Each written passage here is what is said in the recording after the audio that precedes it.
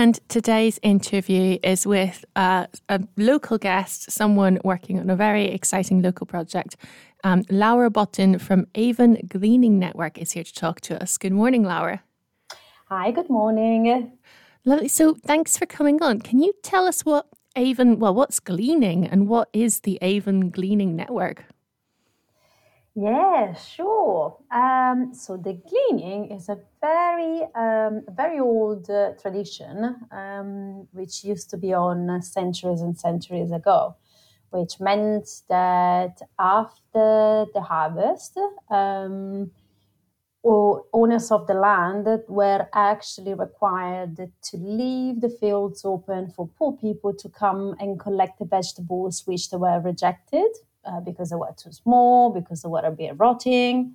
And that was really, really useful for the poor people, which they could actually go and get a big quantity of food out of the rejected one. It was actually mandatory in England for a long time, and then during the 18th century it stopped, and now it's sort of coming back as a very important thing, because obviously, especially in the Avon area with all the organic farming we've got, we obviously have an understanding of food poverty and the right of good food, quality food to all the people. So what we do is actually go into farms and either harvest or collect surplus food that the farmers have. So they don't really do anything with it. So they normally give us a call and they let us know that they've got whatever is in season or is coming out of season. We organize an event, a gleaning event, and we invite all our volunteers. I'll give you later our email address. So if anyone is interested, please just sign up to our newsletter. And we go to the farm. Normally it's on Tuesday to Thursdays, just because they are good days for farmers in general, as well as for the food the food projects we work with. So we go to the farm with our volunteers. We harvest and collect what is available on the day. So is this just sort of during harvest time? Sorry, sort of like autumn time? No, well, it's throughout the year really, because there is always something to pick. In winter, we call it the hunger gap, where there is a less produce on the field, but really it's like it's a full on, it's all the seasons. So we just had a glean at the community farm last Tuesday, and we're going to have another one now. So what we harvest in these times, they're normally leeks, cabbages, winter cabbages, all the crop which basically was the winter crop, and now the beds need to be cleared for the spring crops, for the new crops to come up. We harvest the produce and then we distribute it to food projects or food banks, and our partners, they do amazing work. We've got some community kitchens, which does teach people how to cook, or do meals, sets of meals, like, for example, every Wednesdays or every Fridays or every Sundays, which is for free for the local community to come and join, as well as food banks. The produce we give to them then gets redistributed to the people of the neighborhood who are more in need. So this is a bit of a wow. Yeah, so you're doing a lot, and so gleaning is actually this very historic thing. And you said it used to be mandatory. It's not mandatory anymore. Is that right? So is it that you sort of reach out to farms and see if they if they're willing to work with you? Is that the sort of way it goes? Yeah. It's very based on connections, the work we do. So also because we are at a small scale, and that's how we wanted to keep it, because we think that supporting our local farmers and our local economy is a really good thing to do in the long run, really. So yeah, we have a relationship with these farmers, and they know we are around. So every time they've got some extra food for many different reasons, which yeah, they're kind of fast. They then give us a call and they say, "Oh, I've got available cabbage until this Friday. Can you come and pick it up, or can you come and harvest?" And yeah, we just organize an event around that, a gleaning event or a collection. But normally they are gleaning events where our volunteers that actually have the chance to come in beautiful, beautiful locations, normally in beautiful organic farms. So, we can listen to the birds, we can breathe some pure, fresh air, we can have some nice chat and, connect with, like-minded people while we doing the work of in the land, which is invaluable, really. So, Wow. yeah. Yeah. And from what you were, I was about to ask, like, sort of what do people get out of volunteering with the gleaning? And it sounds like, maybe occasionally you get some food to take home yourselves, but, Yes. but also that meeting other people and reconnecting with nature. It sounds like one of the big positives for many people. Yeah. And then, of course, because really nature is extremely abundant. We just live in a society which kind of, tells us that it's not like that, because obviously the production of goods is not as abundant as Mother Nature. So we harvest so much. Normally our gleans last about 3 hours, and we have like some tea break, lunch break. We kind of like it to keep it, kind of pretty enjoyable. We normally get like 150 kilos of produce normally on the top. Well, in winter is a little less because, as I told you, we've got like this hunger gap. So food available is a bit more restricted. But in high season, which is say April to September, we can easily get 150 kilos in 3 hours. Maybe we have an average of 4 to 8 volunteers a time. So it's a lot. And volunteers, they are absolutely welcome to get some. And then the rest goes to the food projects I told you we're working with. Amazing. So, yeah, and very... Yeah, and what about people who are thinking, who's like, oh, that sounds like something I might enjoy volunteering, but I don't have a car, or how would I get to a farm that's a bit out of town? Yeah, no, sure. Well, that's actually how we just organize lifts. This is how I started. That's how I joined the project. And then I ended up being one of the coordinators and the directors. So if you, on our page, which is avongleaning.org.uk, you can find a little bit of us and a beautiful video as well, a brief one explaining what we do. And then there is a button which is a sign up to be a volunteer. And then it opens up to a Google form. And once you fill in the Google form with your information, you're in. So all the times we organize a glean, you will receive a newsletter. We call it newsletter, but it's just a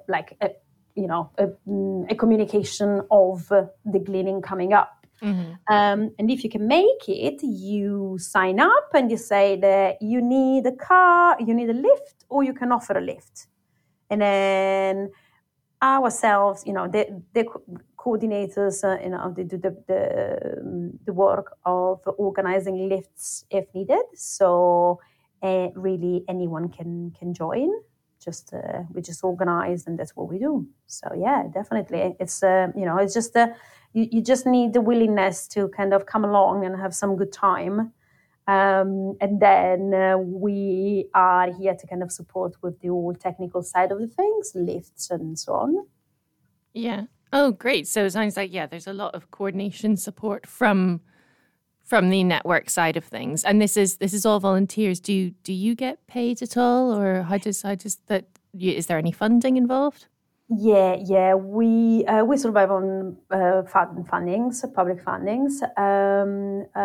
We are supported, and actually the Avon Gleaning network started in 2021, thanks to Feeding Bristol, which is a national organization, part of Feeding Britain, actually. And it deals with food insecurity and food waste. Did you have much experience before you, or sort of, I guess, what drew you to join? Did you have much experience already? I had a little bit of experience with vegetables growing. Yeah, I joined about 2 years ago. And yeah, I've been actually attending some gleans just the year before, and I just found it, I don't know, it's just amazing. Good people, good cause, good lands. I don't know, it's just like all the goods for me are in there. And yeah, as I said, I had the experience with organic growing a little bit already, and I also have experience as arts manager. I used to organize events, exhibitions, festivals. So to me, it was like the union of two things plus the ethical side of it. So I was like, oh, wow, that sounds amazing. Well, So, when you say the ethical side of it, can you talk a bit more about that? What do you mean by that? yeah, we do this work because the food system is pretty much dysfunctional, really. So for many reasons, farmers end up having surplus food for many, many reasons. So really, we are here to kind of cover the gaps and to do something with this amazing, really good quality organic food, which otherwise would go to waste, especially considering in Bristol the level of poverty, even if we don't see it generally we don't see it, it's really, really high. So there are lots of elements. There's a food justice element, there is a well-being element, there is an element of reconnection with the land, with the food system, where our food comes from, the all regenerational side of growing our food. So there's a lot in there, really. And yeah, we also happen to work with these incredible projects, which they're mostly charities. And they're just out there to help people with the thing which is most important than anything, which is food. And still, some people they actually struggle with it. Yeah. Is there, what do you think has sort of like led to a resurgence in gleaning? Because you said, it died away over 100 years ago, and then recently it's sort of come back. What do you think's kind of led to the new interest in it? I don't know, maybe just like a bit of a raising of consciousness that we're living in a world that is a bit unfair, and a bit of understanding of how capitalism and the world we live in exists and function, and kind of placing ourselves a little bit with a critical core point of view, and see if there is see if there is anything we can do to actually do something with this incredible abundance, which is embedded with nature itself. And with the work we do, we make, we feed people, we make ourselves happy, we actually feel fulfilled on a mission. It's just we are connected with the land. It's just a very holistic. I think it's a very holistic project to me. Yeah. And I was going to ask, is there like a favorite? If you've been doing it for a couple of years now, is there like a favorite time of year or a favorite harvest, a favorite crop you like to pick? I suppose you must, you'll get to know these fruits and vegetables a lot more than, most of us sort of just see them appear on the supermarket shelves, and you'll get to know kind of how they actually grow, what they look like in the wild. And do you have a sort of favorite as to what you like working on?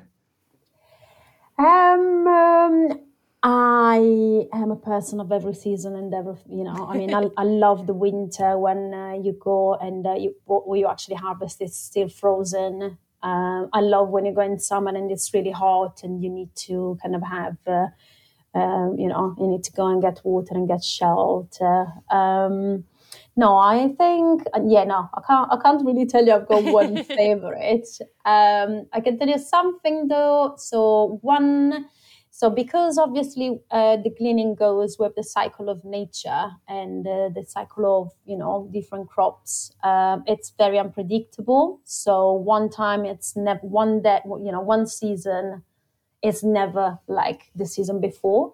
Because obviously, because of the weather conditions, so yeah, it's very it's very cyclical, but very site specific to the conditions. So we cannot really predict. We can never predict what. Well, yes, obviously, we're not going to do winter squash in summer. That's for sure.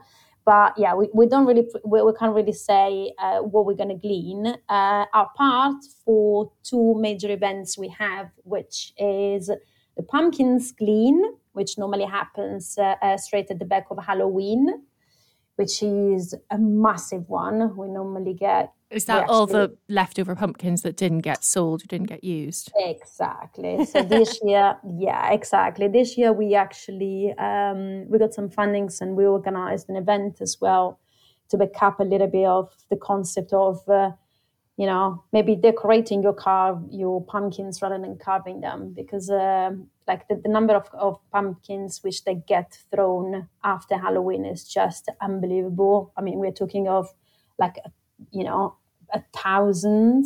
It's just like incredible.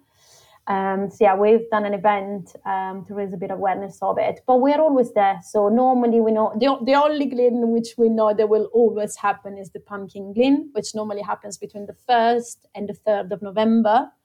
And with this one, we normally have a lot of people. We can organize it pretty much in advance. Well, at least 10 days in advance, say, which for us is a lot. I was going to ask, and the difference between you can't. So if you carve a pumpkin, you then can't eat it because the bacteria or it's gone off or whatever. Yeah. But if you decorate it without cutting into the skin, then you can cook it afterwards. Is that what you're saying? Yes, that's pretty much the idea. But it's also about, for example, the choice of the pumpkin you want to work with. So lots of the orange pumpkins, they're not that tasty. They've been made for carving purposes, So a lot of them, once they're so obviously the minimum 10% with extra, which gets produced. And then all the leftovers, they just get wasted because they're not that high good quality. So really, if you can use any winter squash if you want to decorate it. And then you can use the seeds and the flesh inside it to do incredibly tasty soups. Whereas instead, if you use the orange one, it's a little bit, it's not that tasty. So it's just, I think in general, it's more like, being aware of how the system works and just position yourself and say, okay, so the orange pumpkin, which is the usual pumpkin, it actually, it does fit the purpose of just carving, but it's actually food. So maybe, if we ask supermarket, if we ask maybe to have pumpkins which are good taste, we can actually use the flesh and the seeds also to do some tasty dishes. And by the way, you can use the orange one as well, and it's going to taste incredible anyway, the orange pumpkin. But you need to know a little bit how to do it. Whereas instead, the other kinds of pumpkins, they're just like incredibly delicious.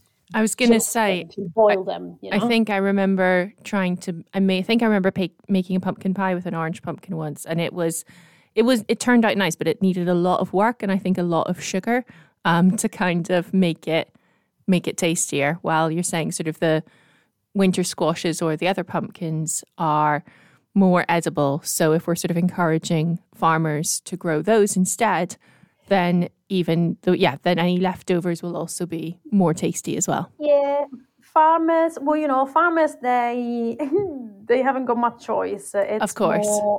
It's more about the super. Well, it depends. What obviously, it's a kind of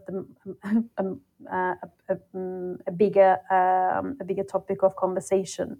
But really, farmers they haven't got much choice on what to produce if they are of a certain size and they work with supermarkets. So actually the choice people make does actually change what the supermarkets require so that the farmer can take different choices as well. So we're trying to change the supermarket's mind about what sort of food we want. And then they will hopefully pass that on. Lots of the food, for example, well, this is also for mostly European regulation, European community regulation still, even though England is not part anymore. But there is all this thing about like vegetables of a certain shape or size, they are not allowed to be sold. So nowadays there are some companies, they actually sell these wobbly vegetables. But the concept we have, the vegetable you see in the supermarket, if you normally work in the field, it hardly resemble what you really would harvest when you go on a field and harvest it. There is no, they're not like all lush and perfect and beautiful and lasting forever, 3 weeks in the fridge. That's not the real organic food you normally grow. Yeah, that's sort of a very sort of almost like Instagram friendly, like picturesque, picture perfect type that we've been taught to look for. Well, actually, wonkier vegetables can be just as tasty and nutritious, even if they don't look as we expect. Yeah, exactly. So it's just like there is no right or wrong in any of what we're saying. It's just like raising awareness about it and just knowing that what we're used to in the supermarket is actually not. That's if you actually grow vegetables, it's very hard that you get something like that. Absolutely. And sorry, I sort of cut you off and got distracted, but you were talking about some of the social events. So like you have like big group projects like around the pumpkin pick. And you were talking, I think you mentioned at the start about some of the big events you have to sort of celebrate the gleaning. Is that right? Yes. So our biggest glean is normally the pumpkin glean, and as I said, because we've got a little bit more wiggle time to organize it, we normally have like a good turnover of people. We normally have 10, 15 people coming in the field, which is great. And normally it's very muddy and we use barrels and we get at the end of the day totally full of mud. It's just really fun. It's an experience because exactly that. Getting in the field, having the experience, having good time, doing something a bit unexpected. And then in October, it's we tend to collect a lot of apples because apples, they are extremely abundant trees, extremely abundant. Apples just don't mind about anything. They just produce, they're just apples. We work with different groups, different orchards, and we harvest a lot of them. And then everything else, it's like it very much depends of the season, of the weather, of also like the sort of crop that a specific farm grows, what goes well, what they want to change, and therefore kind of introducing another kind of crop. As I said, last beginning of November we did this event. It was a cooking event, a community cooking event at the Coexist Kitchen. They do a very fantastic work, and we work with them. We give them lots of vegetables. This was to raise awareness around pumpkins in general. You can do anything you want with it, as long as you are aware a little bit of how it works, And then once you give people, the opportunity to be aware of making the choices, then it's up to them what they're going to do with it. Yeah. We would like to do more this year. But yes, as I said, the fact that the gleanings are very unpredictable, it makes it a bit difficult. But we are absolutely, trying to think of ways in which we can actually, bring people to food also in different ways. Watch this space. I'm not going to say anything about it. And I think if anyone is listening who maybe is connected to a food charity and wants to link up, or anyone listening who wants to volunteer, can you remind them how to get in touch with yourselves? Yes, so our website is avongleaning.org.uk. And you can find about our work. There is a lovely video as well. There's some good information in there. You can sign up in the volunteers page. And then if you are from the Bristol area, you can send an email at, the details are there, but we've got 2 emails, one for Bristol at avongleaning.org.uk and one for Bath, which is bath at avongleaning.org.uk. So just to have a look and see if you wanna connect with us. Yeah, and is it and people don't need any particular experience if they want to come along and try out volunteering? No, they don't need an experience. No, they don't need experience. We so the coordinators, they are actually trained, and we normally show, and the farmers as well. Normally, when we get to the place, we meet the farmer. If they've got time, they also give you a little bit of information and the mini tour of the farm when the time permits. We just we do the work, and it's something that everyone can do, absolutely. And sometimes we also provide with some information. Harvesting details, so how to preserve specific vegetables. Yeah, we tend to kind of be as informative as possible, keeping it really easy and fun. Lovely. And is there any final messages you want to leave with our listeners? Any final words? Thanks for listening. And if you want to get in touch, it would be lovely to hear from you. But let's go and let's support. I would say let's support our local economies and our organic farms, because this is something really good which reconnects us to what we eat, the people that make the food, the land, which provides us with all this bounty.